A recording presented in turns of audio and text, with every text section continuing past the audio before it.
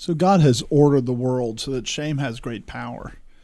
And what you're ashamed of tells you a lot about what God you worship.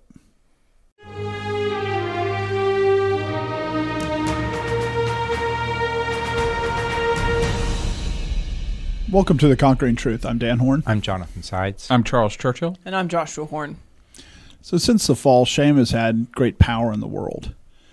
And it can really be used as a tool to do good things. You see it written a lot in the writings of David, in the writings of Isaiah, in the writings of Jeremiah. But like with any tool, like even the Word of God, Satan uses it in an evil way. Any tool can be used either for good or for evil. So how do we use shame, and how do we make sure we use shame in a way that it is good rather than being used for evil? Well, the first thing you have to do is you have to think about shame enough, and you have to get over the fact that you consider feeling shame to be bad. The feeling of shame is something, it's a sensation that none of us like to have. But recognize that shame can be a good thing. It can be a barometer for when you're straying from righteousness. It's one of the tools that your conscience uses, and it's one of the tools that outside influences can use on your conscience. And just recognize that it can be good. So it's the first thing you have to start with, is just say it's more than a bad feeling. It is something that God uses in the world, and God uses means to impose it on us. And I think we see it right at the beginning, right? The first time that shame comes up is right after the fall. In Genesis 3, 7, and 8, then the eyes of both of them were opened, and they knew that they were naked, and they sewed fig leaves together and made themselves coverings. And they heard the sound of the Lord God walking in the garden in the cool of the day. And Adam and his wife hid themselves from the presence of the Lord God among the trees of the garden. I mean, they know they're naked. They're now ashamed. They weren't ashamed before they were walking in their nakedness before God. The shame caused them to recognize they needed a covering, right? It caused them to recognize they needed the gospel, right? A type of the gospel. And so when we think about shame, I mean, it's really important to recognize that shame ties directly to the gospel. It ties directly to our need and our understanding of our need for the gospel. I mean, shame, and it's important also, shame exists because sin is in the world. And like we were talking about, it is good, it can be good. And this is one of the things where I think people need to recognize. We talked about the law in a couple episodes in the past recently, and the law was given because of transgressions. And so, I mean, even the law was given because sin is in the world. Shame exists because sin is in the world, and God has framed the world so even with the existence of sin, there are ways to constrain it. There are ways to deal with it. And we've talked about it. I mean, one of the goodnesses of God is that He's made it so while many men will live and not be saved, they can live in the world, and their evil can be constrained. And God has designed it. And sin and shame is one of the ways that God has constrained sin. I would say there's a part of it where shame is tied to shame is so closely tied to what's right and wrong. You know, in the end, you're not you should not be ashamed of doing what is right. You should not be ashamed of doing, so it's tied to the fear of God. It's tied to fear, in a sense, of some aspect of, of fear of that you've done something wrong, fear of that you're going to receive punishment from someone else, fear that you've angered, so it's very much tied in with fear and our understanding of what's right and wrong. And sometimes when we think of fear, we think of harsh punishment, right? We feel like, you have fear of the state because you might get killed by the sword, right? I mean, that's how you're supposed to fear the state. Shame is one of those fears that a lot of times you don't expect it to be this dramatic thing. You expect it to be relationships to be hurt. You expect it to be people to not have as good of opinion of you as they did before.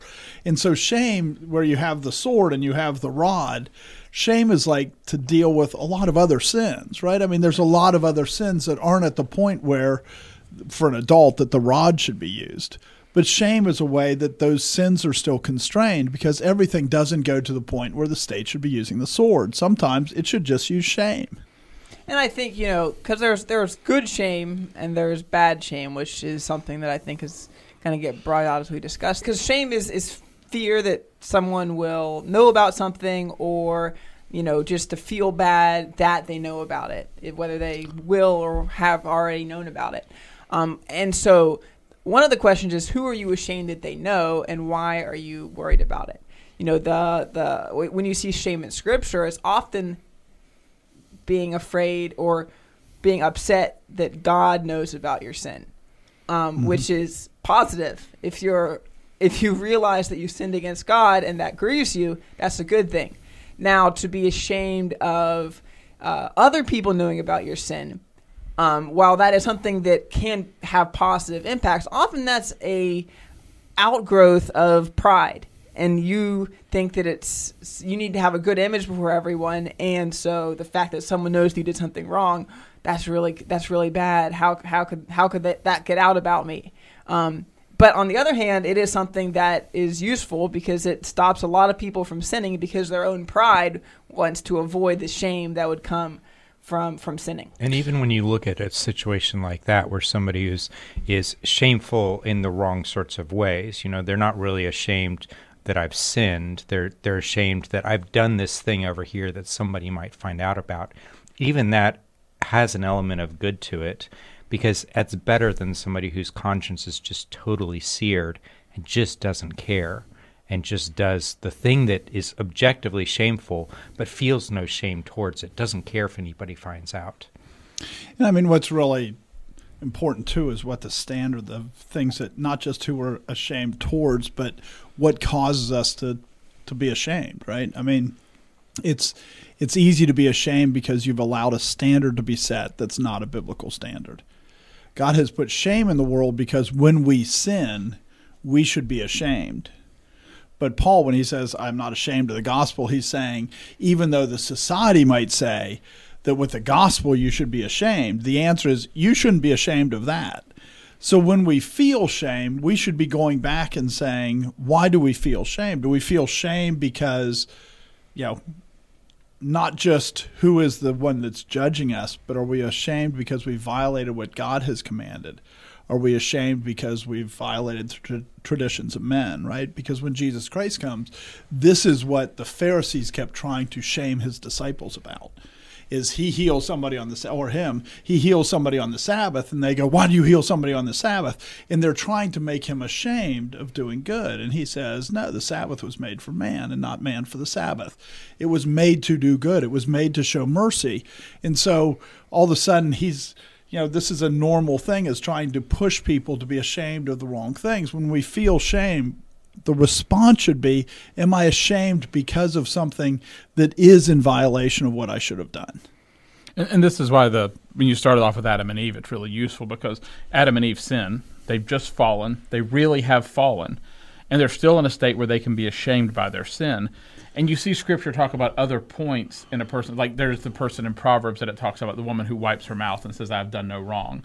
You read Romans 1 where it talks about God eventually turning people over to a debased mind, where first they can see that there's enmity against them with God. They can see that they've sinned against God.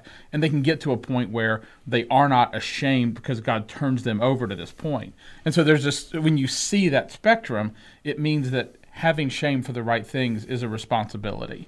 It means there is an obligation, both an individual obligation, a societal obligation, to have shame for the right things.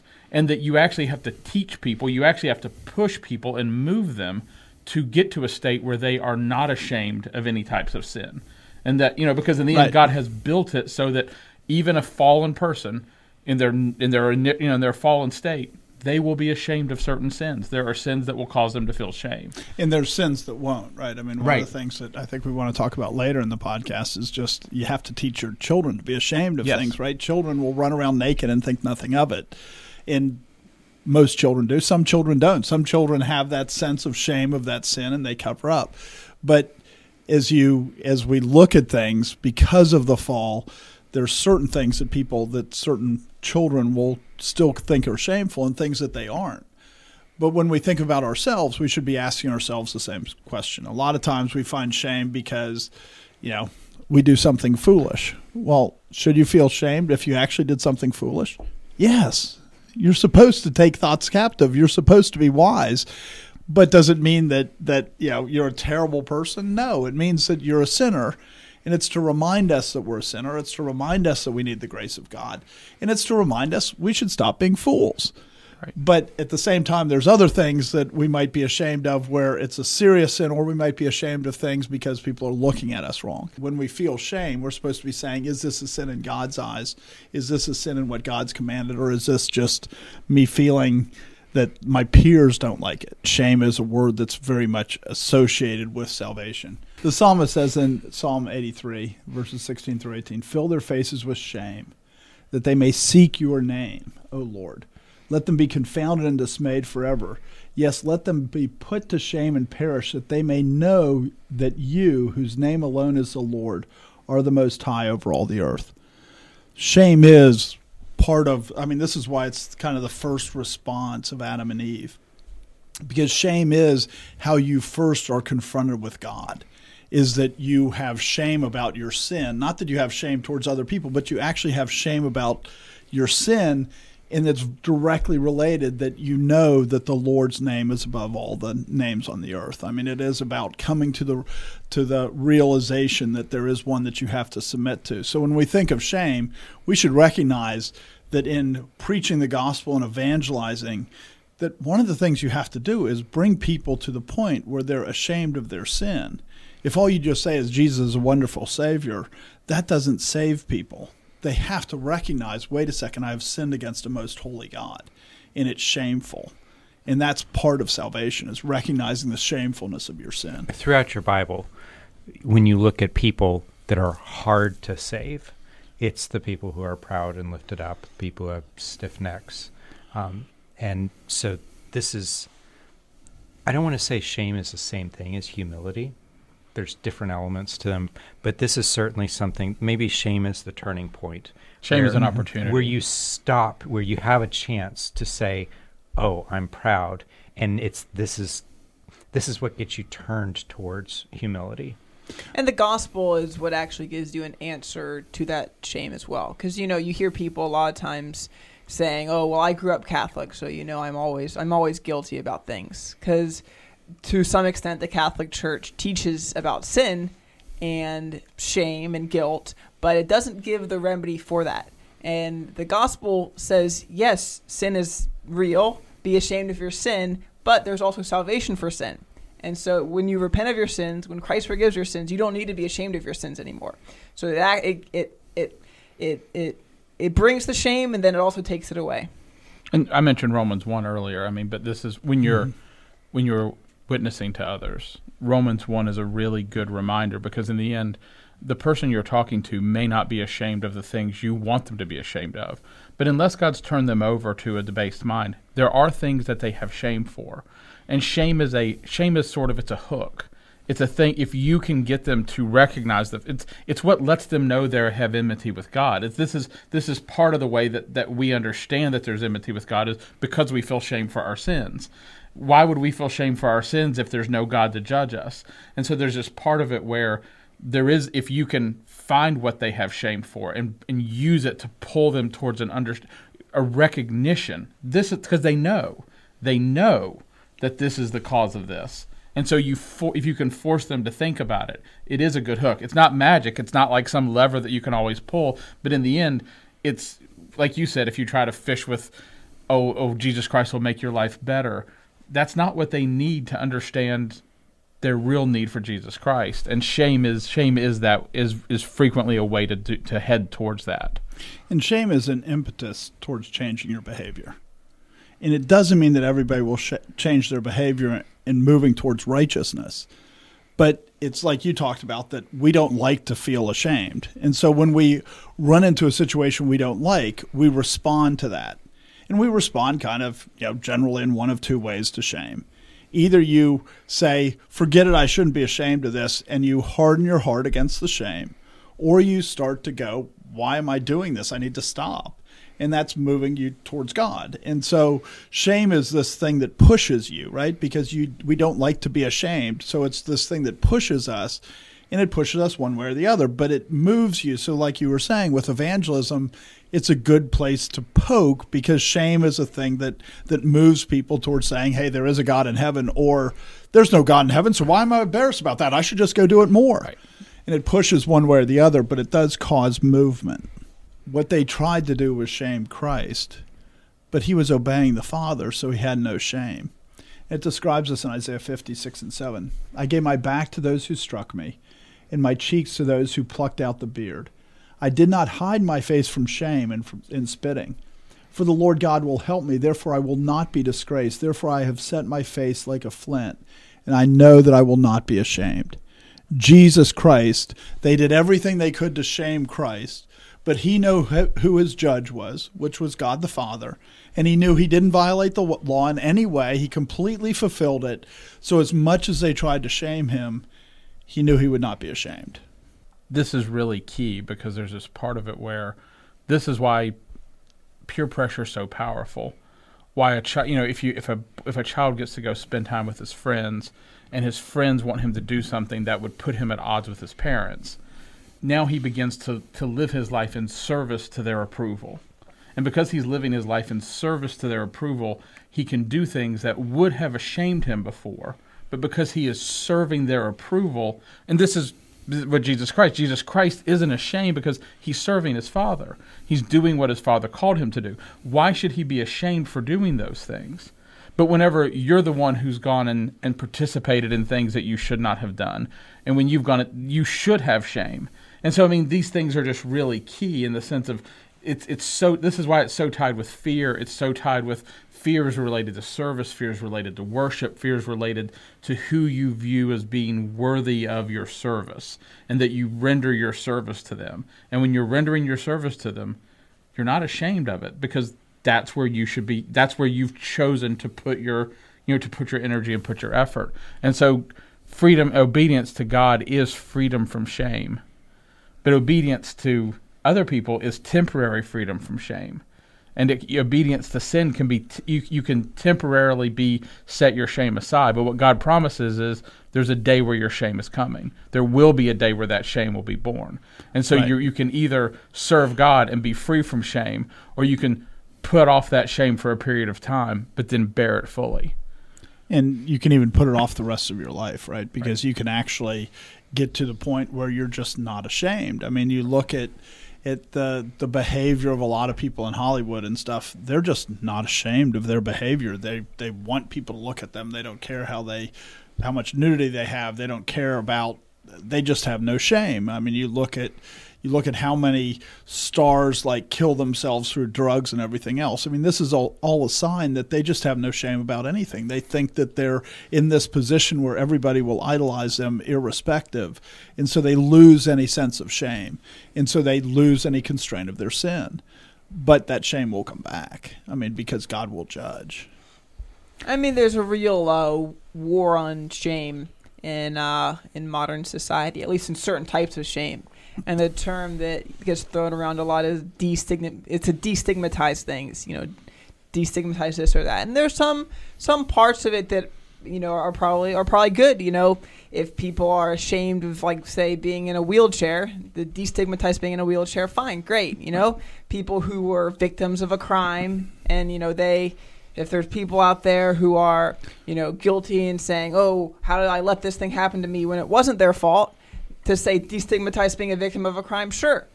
But there's a lot of other things where you did something wrong, and the answer to that is, let's destigmatize that. Let's destigmatize having an abortion. Let's destigmatize doing things that were caused by mental illness when you still did them, and you can say mental illness, but you still did them. And now basically it gets to a certain point where it's trying to eliminate all guilt for doing anything wrong, because you have to destigmatize it, forgive yourself.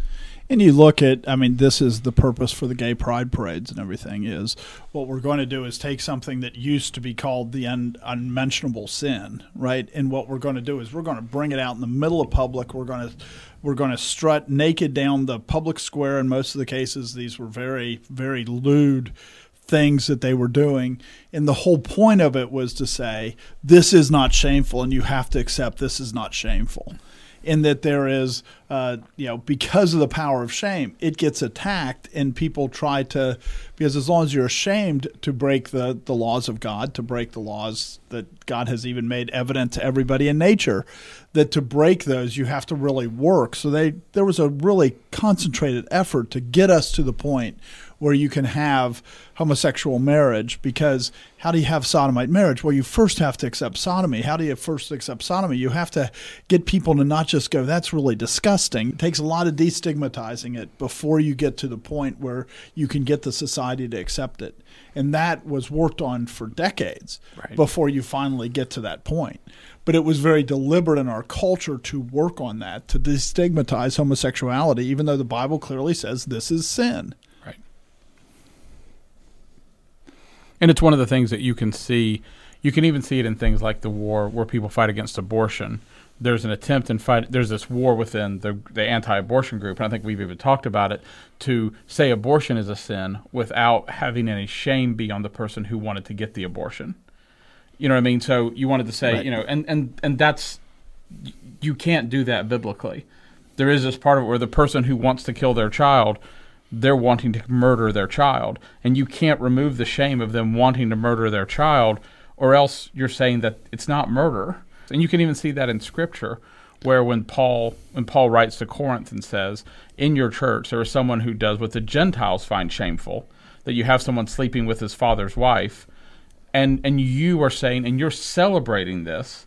And so by their arguments of grace, they had removed what should be shameful.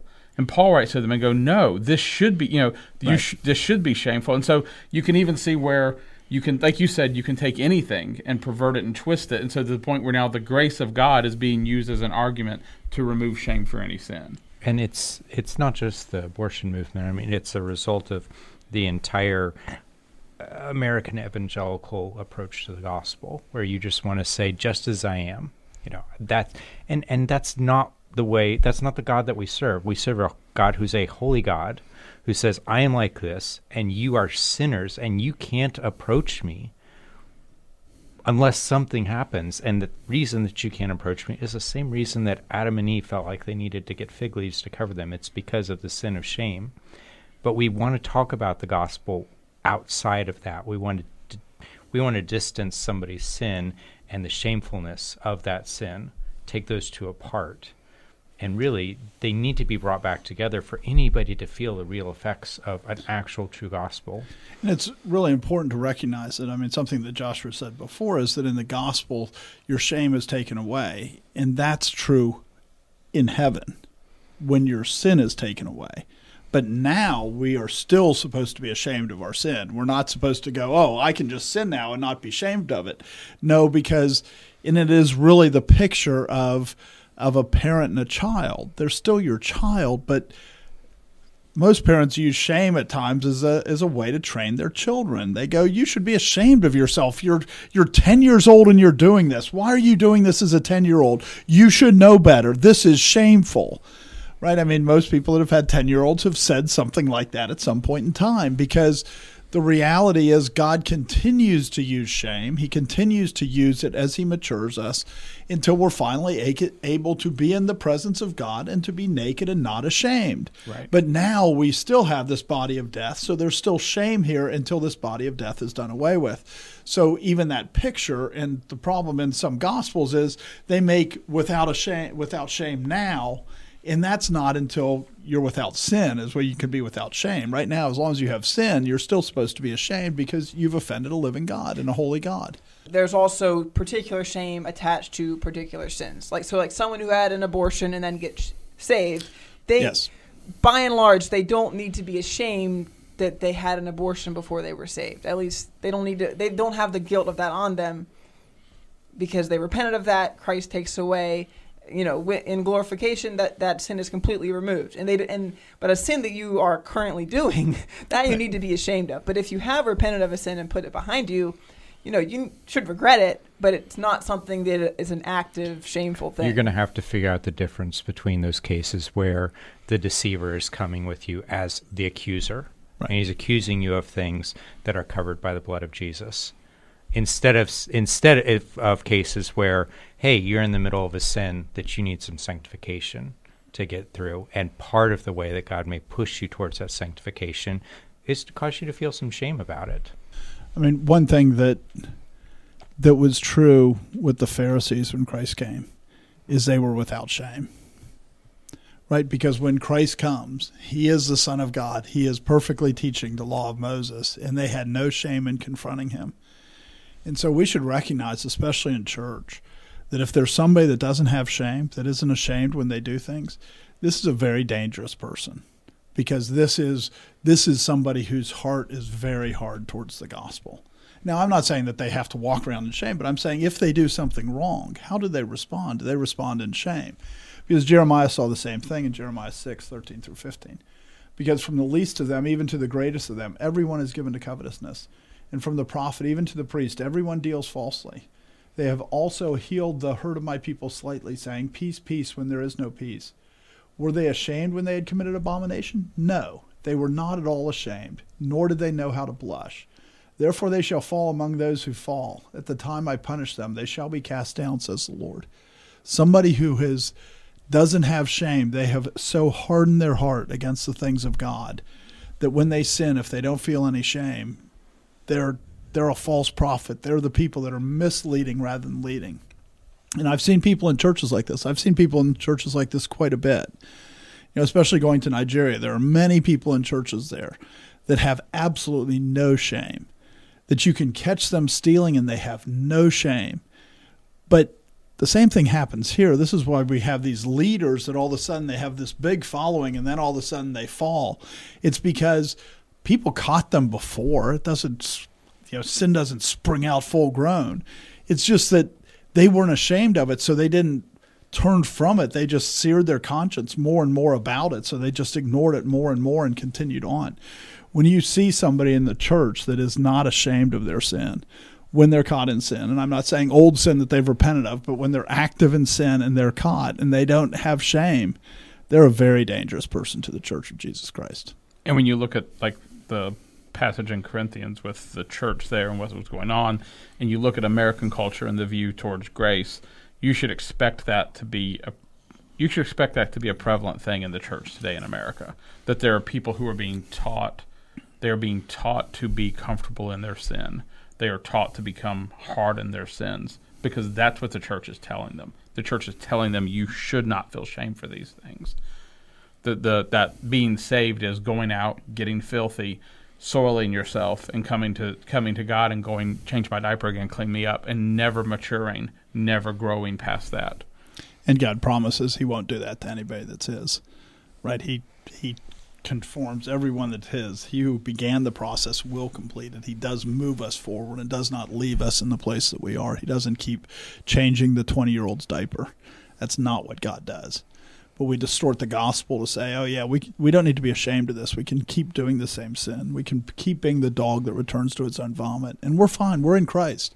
Our sins are forgiven. Now, if you have no shame over your sin, you should question whether your sins are forgiven, whether you've really seen the holiness of God.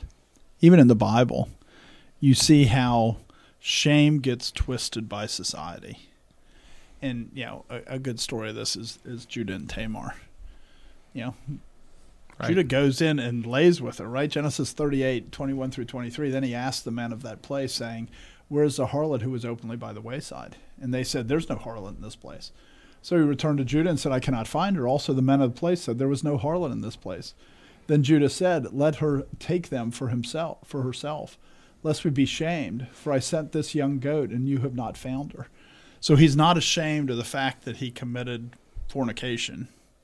He's not ashamed of the fact that he laid with a harlot, but he's ashamed of the fact that he didn't pay her the goat that he promised her. Right. And so, I think this is just such a great picture of what people are like, that they will be ashamed of things for righteous reasons. A workman's worthy of her hire, I guess, does fall into this category. Oh, dear. No, a goat. And you do owe the debt, and you should pay your debts. But at the same time, he's not ashamed at all of having gone and laid with a harlot. Right.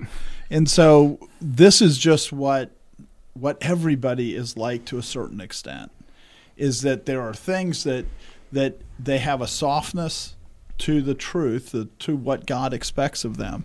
And in other areas, they have hardness, and part of sanctification is we get bigger soft areas and smaller hard areas. But it's not like we everybody is going, oh, I'm ashamed of all things. No, this is, even the wicked are frequently ashamed of certain aspects, and culturally you can train people to be ashamed of certain aspects. I mean, this is really a critical point to hit on for a little bit, because earlier, Joshua, you were talking about how there's this movement against shame.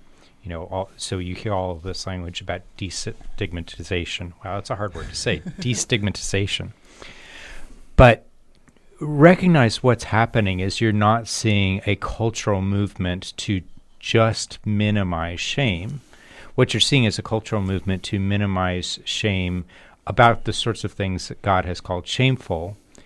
But then you don't have a culture that all of a sudden is a shame vacuum.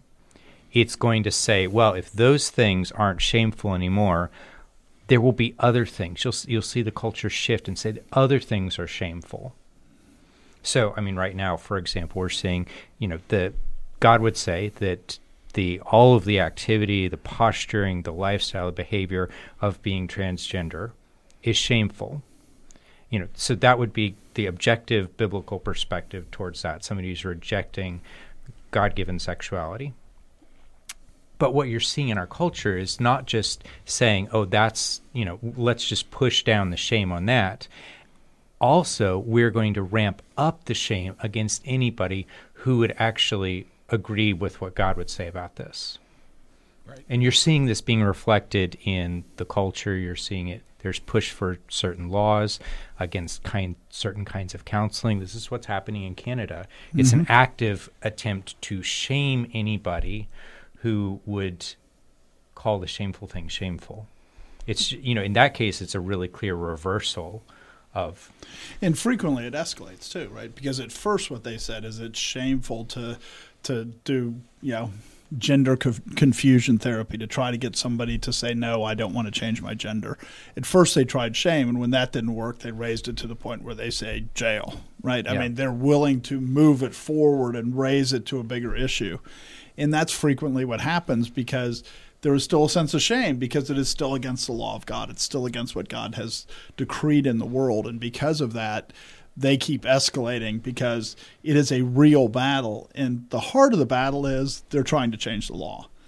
God says, this is what you should do, and they want to make it something else. And so they'll fight that, and shame is the result. It's the manifestation of them changing the law. Is they're trying to change shame to say, no, the law is this is good, and if you say it's bad, woe to those who call good evil. And that's what they're trying to do with transgenderism. You call it evil, and you are evil because you're calling good evil. A lot of the things that are at issue, it is more of a shift of the standard rather than actually minimizing shame, because you take the stigma away from a certain activity and you place it on those who condemn that activity.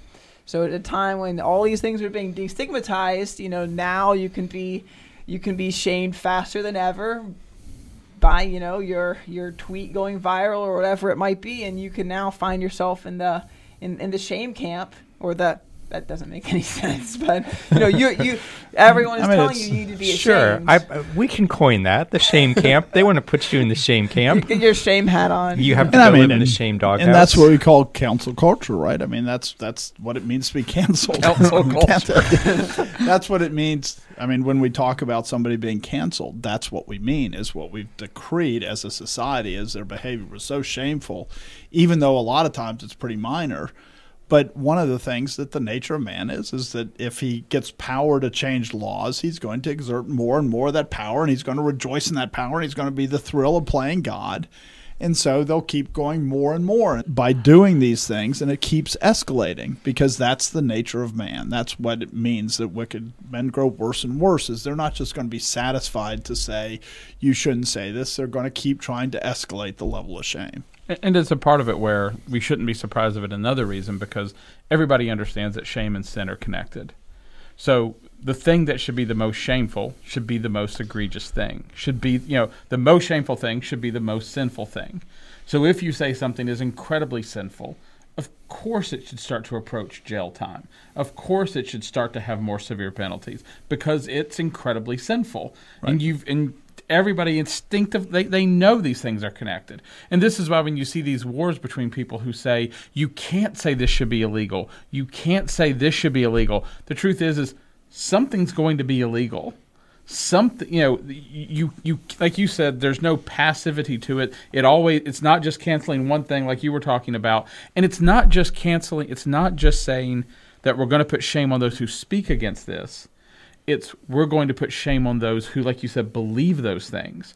So you could even have a woman who wants to submit to her husband. She's not going to, let's say she's not even going to say anything against being transgender. But she's going to occupy the godly role that God has called her to be and just do that and believe that and live that life.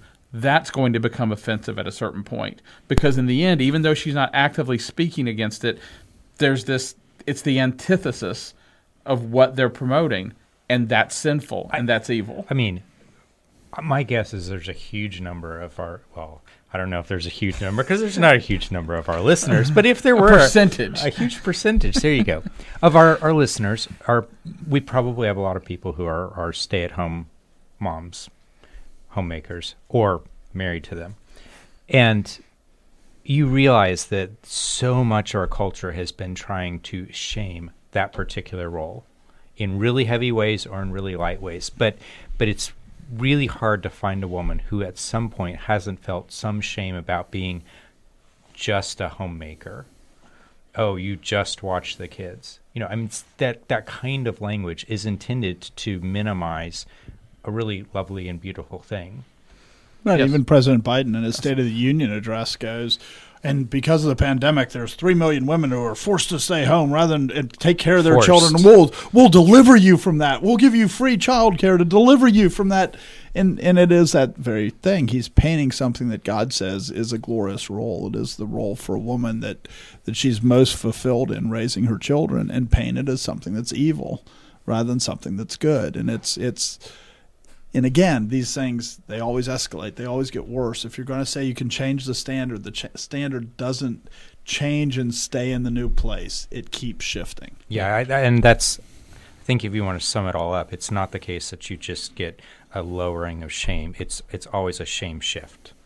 It's, if you're not going to call this thing shameful, well, where are you going to be putting that shame? Because you can't live in that kind of a vacuum. And even in Isaiah, we've mentioned it a couple times, but when it says, woe to those who call good evil and evil good, those who call bitter for sweet and sweet for bitter, when you're thinking about that, I mean, that's what Isaiah is saying is, woe to those who do these shifts. Because these shifts, people deliberately do these shifts, and they cause such misery when these shifts are happening. Because there's a lot of women who go, the only way I can be fulfilled, I'm being told by my culture, and it's shameful for me to go home and raise my children like I want to, so I'll continue to do this job that I hate rather than being with my children because it's so shameful for me to do that, and I just can't do that. And it creates misery. When you call evil good and good evil, it creates misery. They have to eat something bitter and smile. Right. And say, I mean, everybody and else say, boy, this was sweet. Right. I mean, that's exactly what they're asking them to do. I like this picture in Ezra. Because Ezra went to the king and said, yeah, our God's the God that's in control of all the earth. And then it says in Ezra 8:21-23, then I proclaimed a fast at the river of Ahava, that we might humble ourselves before our God, to seek from him the right way for us and our little ones and all our possessions. For I was ashamed to request of the king an escort of soldiers and horsemen to help us against the enemy on the road. Because we had spoken to the king, saying, the hand of our God is upon all those for good who seek him. But his power and his wrath are against all those who forsake him. So we fasted and entreated our God for this, and he answered our prayer. One thing is when you feel ashamed is sometimes you go, am I just being manipulated by the culture? If it just, even in this case, right, he's feeling ashamed because he's thinking, oh, should I go ask for soldiers because, it's dangerous to go to Jerusalem? And then he goes, no, I understand why I'm feeling ashamed. I'm feeling ashamed because I'm not trusting the Lord like I should. And so when, especially in a culture where everybody's trying to teach us to feel ashamed of things and feel ashamed of this and feel ashamed of this, we can't just either blanket say, well, our shame, we should ignore it because we don't understand how it's against God's law, or just say, oh yeah, we have to grasp it because we could be misled by the culture because the culture's actively working to mislead people. Instead, we actually have to be deliberate and think about it. Why am I ashamed of this? Is it something I should be ashamed of? Because the culture will tell you to be ashamed of things that you shouldn't be ashamed of. And it will also, in times, tell you to be ashamed of things that you should be ashamed of. And so it takes an active looking at what God has said to make sure that when we have shame, we're saying, is this something I should be ashamed of? Right. Shame is always a trigger that we're afraid that someone we've rendered our service to is going to be displeased. And so it's there's always this connection to, are we rendering our service to the right person? I work in sales, and there's times where I have to work with customers. I like people to be happy with me. I like to get along with people. There are times where you send me to say something to them that's not going to make them happy. I remember times where I would mess things up because I would want to go and overly soften it because and it's this, there's this shame for having to come and bear this message and this recognition of, I shouldn't be ashamed. It's not, I should have no shame. I'm carrying your words to them. Hey, Dan's kind of a jerk. No, I'm just kidding. I don't tell that almost ever. And so, but there is this part of it where it is a real signal to us that we're concerned about displeasing someone. Who are we concerned about displeasing? Who are we concerned that we're coming afoul of? And sometimes it's a good indication that, wait a minute, I need to walk into this and stop being ashamed of it. Right, and there's certainly a lot of things that the culture says to be ashamed of that you don't need to be ashamed of, because the question is it sin or not? Right. A lot of times there's shame in not knowing certain things, but unless it's something that you have a responsibility to know, you don't need to be ashamed of not knowing it. It's just people don't know these things, and that's okay. Right. So, and as we're talking about that it's a signal to you to recognize that you're afraid of displeasing someone, one of the things that it's easy to be ashamed of is the gospel of Jesus Christ. And Paul addresses this in Romans 1:16-17. For I am not ashamed of the gospel of Christ, for it is the power of God to salvation, for everyone who believes, for the Jew first and also for the Greek. For in it the righteousness of God is revealed from faith to faith, as it is written, the just shall live by faith. And so it's weird that Paul even would say, why would he say, I'm not ashamed of the gospel of Christ? As if someone could be. And there are times where we are tempted to be ashamed of the gospel of Jesus Christ because it is the stench of death to those who are dying. And so there's this part of it where when you deal with the gospel, you have to confront the fact of, am I serving God? Am I serving myself? Am I serving culture? And it confronts you with that because you're not bringing this message to someone who goes, oh, thank you so much. I've been sitting here waiting for someone to come and tell me the gospel, to tell me that I was a fool, to tell me that I was dying, to tell me that I'm self-righteous. That's not what happens. And so, it's really fundamental, and it's really easy to get twisted around this and find yourself serving the wrong things. And if you look at the lives of Paul and the apostles in the book of Acts, there's a way that you could say a lot of the episodes that happen there were attempts to shame them, sometimes successfully, over matters of the gospel. But most of the time, their reaction was, you can't shame us about what Jesus did. It just doesn't work. Hey, it's up to you. You have to decide what's right. Meantime, we're going to obey God. But they were trying to shame them about preaching the gospel. And Paul would really know this, right? Because he was persecuting people, which is just like we talked about with these other things, is you start out by having shame where it's just words, and then you start to make it criminal, right? And that's what he did about the gospel, right? Is that to him, before he was saved, he at first did words, he argued with them, right? When he was at the synagogue of the Hellenists, he was probably doing these debates. And he moves on, and he gets to the point where he's killing them. So he understands the whole point of causing people to be ashamed of the gospel. He spent, potentially years doing this before God finally opened his eyes. So when he says, I am not ashamed of the gospel of Christ, he's exhorting them, knowing that a lot of them easily could be, because that's what he was trying to exploit before he was saved. And God kind of says the opposite, what our response is supposed to be in 1 Peter 4:14-16. If you are reproached for the name of Christ, blessed are you, for the Spirit of glory and of God rests upon you. On their part he is blasphemed, but on your part he is glorified. But let none of you suffer as a murderer, a thief, an evildoer, as a busybody in other people's matters. Yet if anyone suffers as a Christian, let him not be ashamed, but let him glorify God in this matter. What we should do is recognize that we're blessed when we're being shamed for the gospel, because the world will cause us, or will work to make us be ashamed of the gospel. It will cause us to say, you're just following what that old book says. Why are you doing that instead of being modern and hip and doing everything that the culture says that you should do now? How dare you say that two men shouldn't marry? How dare you say that adulterers should be put to death? How dare you say that these things are good that clearly everybody knows that they're not? And God's response is, you're blessed when that happens. Not that you're cursed, but that you're blessed when that happens. And don't be ashamed of those things. Not just we want to talk about the simple gospel, but we shouldn't be ashamed of any of the gospel. Children in ways they'll be ashamed of things from when they're born, and other things they won't be. So what ways should we use to teach our children to be ashamed of the things that they should be ashamed of? I mean, one of the first things that come to mind is your children and modesty and clothing. I mean, and that's where Genesis starts, right? Right. With the first thing about shame is to cover themselves. Right. And we did a whole episode on modesty, and in there we kind of talked about modesty actually gets confused a lot in culture because nakedness is it's really kind of a separate issue from modesty. I mean, and God's really, really hard on nakedness. Don't be naked. Cover your body up. And I mean, it's a huge thing today. I mean, there's groups that I'm involved in where there's lots of discussion about, when should I stop changing in front of my children? When should I stop letting my children see me naked? And it's like, pretty much from the beginning, you should try not to be naked in front of your children. You should work very hard to not be naked in front of your children. If your children need to be in a room with you, cover your body up. You should generally cover your children's body up.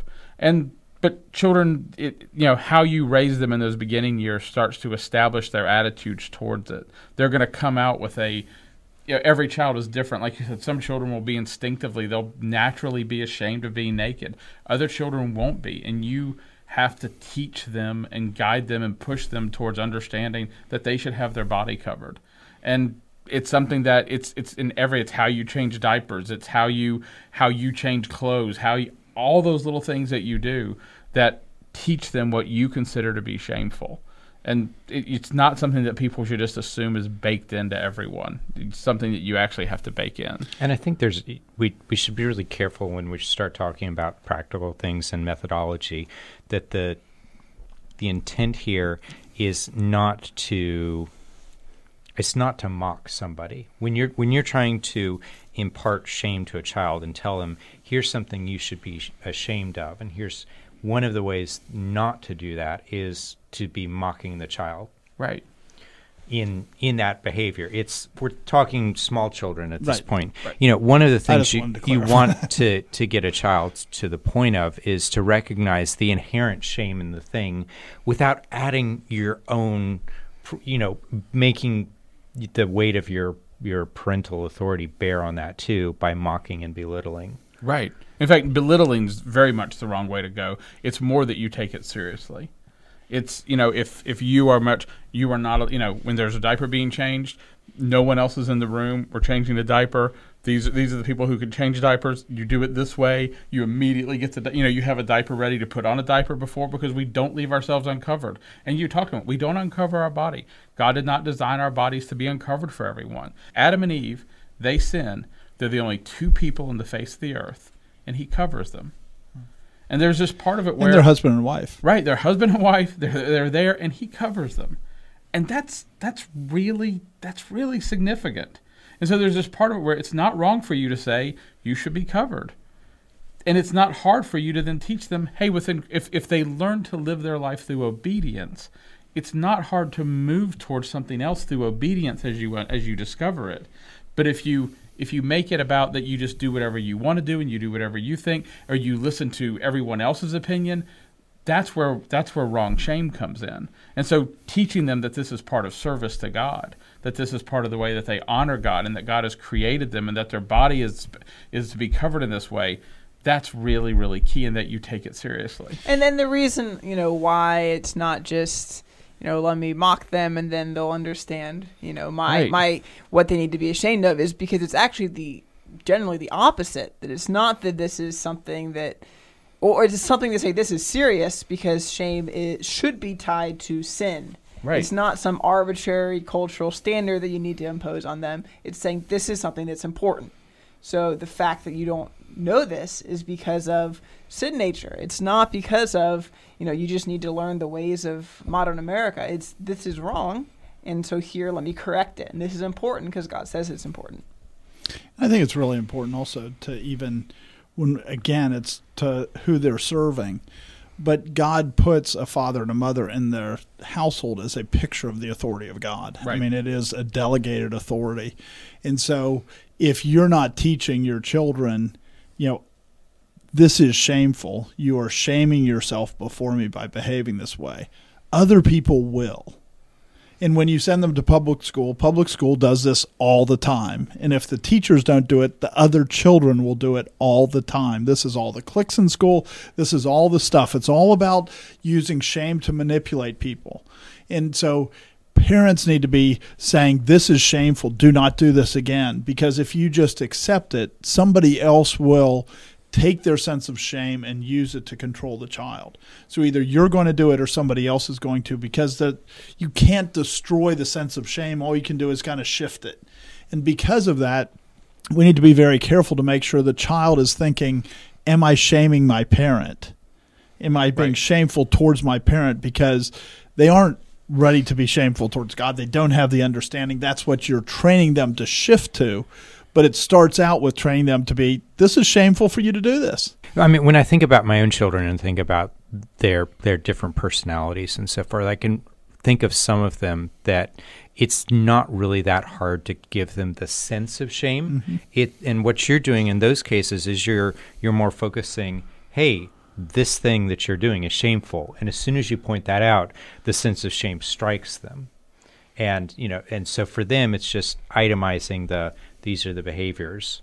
And then, and they have a very natural response. Other children, it's not that their shame meter's not very high.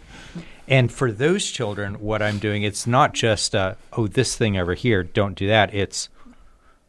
And it's really bad that you're doing that. And it's displeasing. And you need to be feeling really bad about doing that thing. Right.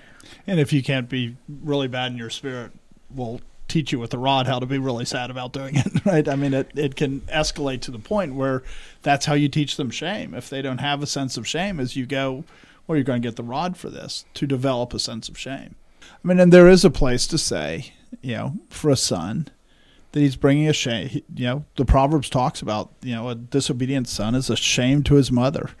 And it is a valid place to say, you're bringing shame to this household. You're bringing shame to this family. And so that it is part of who you are joined to is determining that it's shameful. Now, it shouldn't be that you're making arbitrary rules, but there are rules that a household makes. It says this is what horns do, and this is the expectation of you.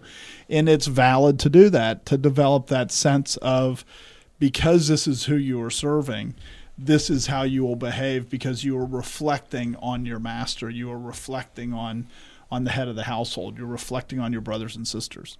And it's, but it's important, like it's been said before, to make sure you're basing your standards for shame on sin and right and wrong, not, well, you didn't go to medical school, so you're a shame on the family. Instead, you went and did, became a carpenter or whatever. Well, now you're inserting your own things that aren't biblical into and making them shameful. Right, and you can shift the object to be the family as the object of worship rather than. And yeah, right. I mean, you look at the Rothschilds. You look at there's some families that have existed for years because or centuries that's exactly what they do is they get it shifted so that the shame is not towards God, the shame is towards the family, and that you can't bring shame on the family. So it can go too far, but it's also a valid place because the Proverbs talk about it. The other thing that's really, really important is that you make sure that you put shame on the act of sin, not on the revealing of the sin. Yes. And because if your child comes to you and confesses a sin, that is not shameful. What was shameful was what they did. The shamefulness was when they sinned, and them coming and revealing the sin. Well, it doesn't necessarily do away with everything. There can still be, there can very often still be real consequences from it. Revealing the sin is not shameful. And it's so easy to, like with the Rothschilds when you're talking about it, what they would consider to be shameful wasn't sin. It was people finding out that you sinned. It was the public, the public revealing of it. That is the shame to them. And so there is this, the focus shifts from the sinful thing being the sin, the shameful thing being the sin. And I think that's so easy to do. And it's hard to strike the right balance, and it's so easy to cause real confusion there. And I've seen this frequently in churches, that the shame of a girl getting pregnant isn't that she was fornicating; it's that she got pregnant, right, so that it became exposed. And I've seen people deal with sin in that case, and they look at the baby as the problem. The baby is a blessing. And part of that blessing is that the shame of fornication is exposed.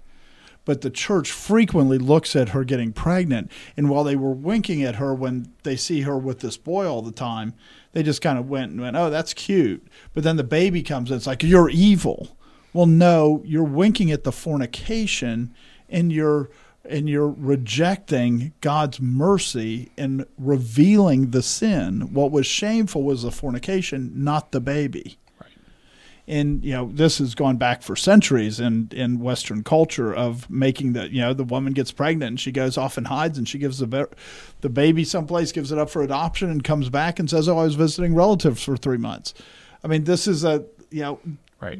And this is blaming the baby and making that the mercy of God in a woman becoming pregnant when she's fornicating, so that the sin is exposed.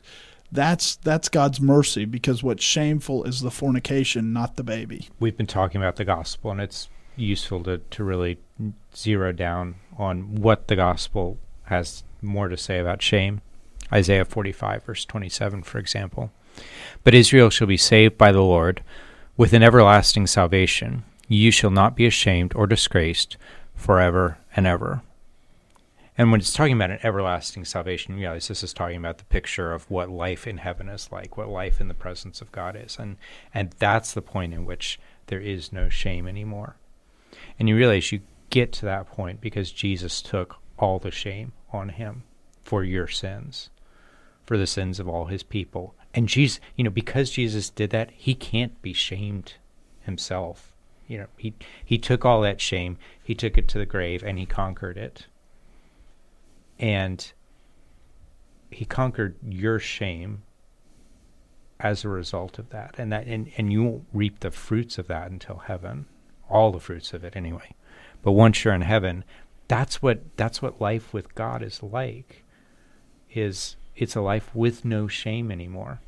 That's where the gospel ends. Right, the new heavens and the new earth, where God dwells, where there is no sun, there is no moon, because God himself is the light. In there, we're back to the garden where we're naked and not ashamed. There was no shame in the garden before sin, and there's no shame in the new heaven and earth after all sin is put away, when Jesus Christ returns to defeat the last enemy, which is death. When he comes and puts that away, there is no place for shame. Everybody will be known as we are now known. Everybody will know as we are now known. Let me say that right. And so there won't be any shame, because in it, it's not that we have to be ashamed of what we did. Instead, what we'll do is we'll look back at our sins and say, look at how God's grace and mercy towards us was sufficient to overcome all those sins. So there won't be shame towards our previous sins. Instead, they'll be glorifying God and worshiping God because our previous sins were put away from us. And hell's the opposite.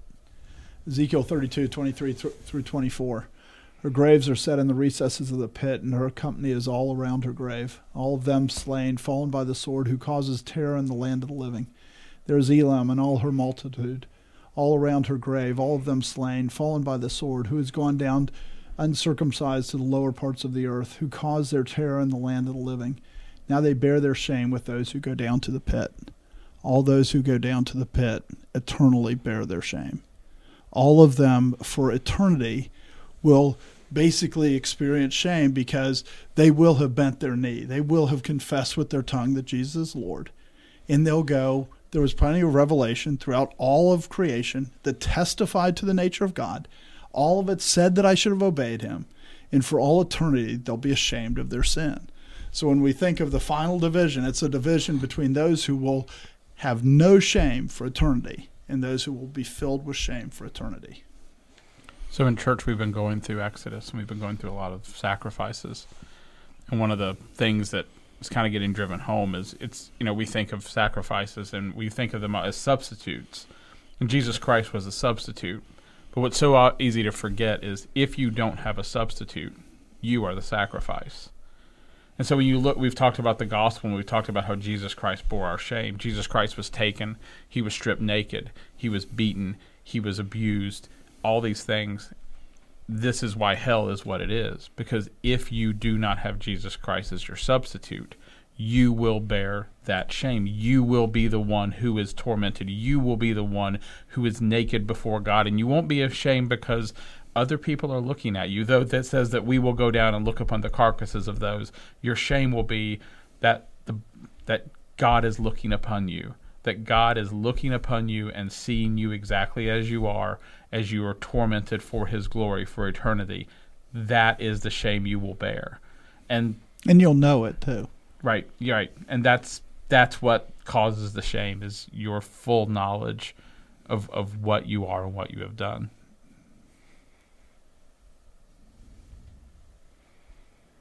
And what we're ashamed of is what God judges based on Luke 9:26.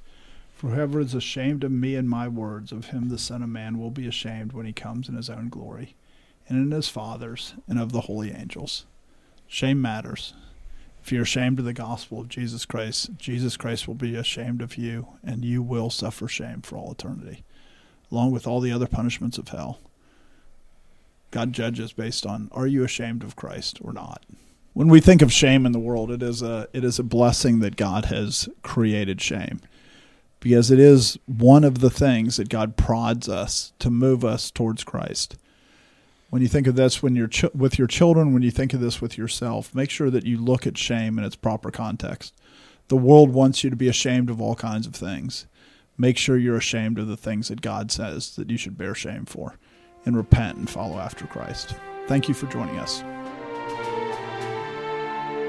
This has been The Conquering Truth, a project of Reformation Baptist Church. If you found this helpful, you can visit us online at theconqueringtruth.com and subscribe here or in your favorite podcast app. Thanks for watching.